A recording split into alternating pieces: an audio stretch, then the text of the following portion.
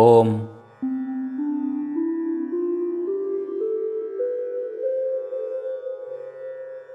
My name is Ram Vakalanka.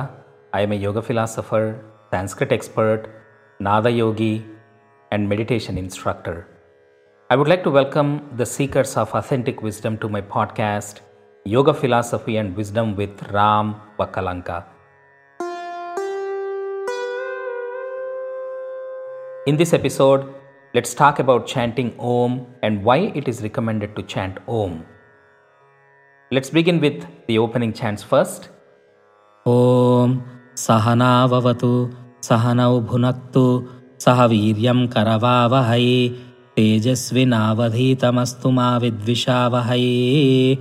Om Shanti Shanti Shanti. In the yogic tradition, before we begin any spiritual activity, including practice of yoga postures, we always chant Om.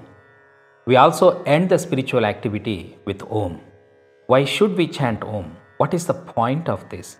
Let us explore these questions in this episode of Yoga Philosophy and Wisdom with Ram Vakalanka. One of the basic principles of the yogic philosophy is that this entire universe is in a state of constant vibration. This universal vibration is known as Nada Brahman. Om is the sound form of expressing this universal vibration. Chanting Om harmonizes our individual vibration to the cosmic vibration. It uplifts us to a higher state of vibration from the state of negativity and limitedness that we usually are in. It makes our mind rise to the cosmic mind. It makes our heart rise to the cosmic heart. It makes our spirit rise to the cosmic spirit.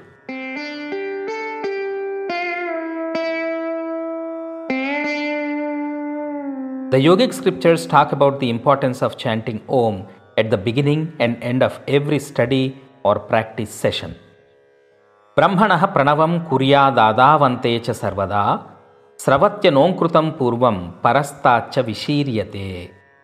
When we chant Om at the beginning of the session, we focus better and grasp whatever it is that we are studying, practicing, or learning better.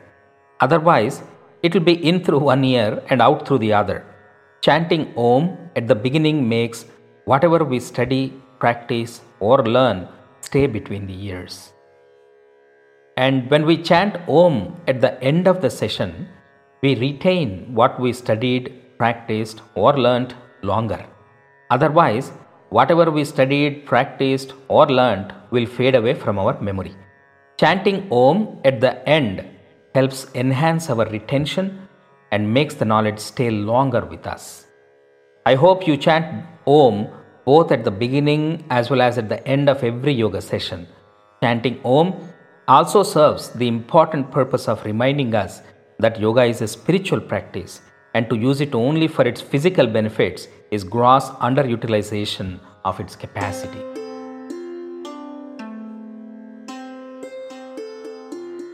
Alright, let's wrap up today's podcast with this.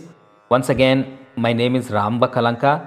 I'm a yoga philosopher, Sanskrit expert, Nada yogi, and meditation instructor.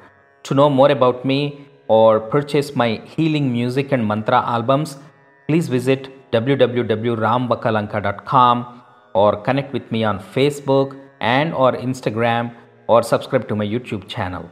I will reconnect with you again with another interesting topic in the next episode of Yoga Philosophy and Wisdom with Ram Vakalanka. In the meanwhile, please share this podcast with your family and friends.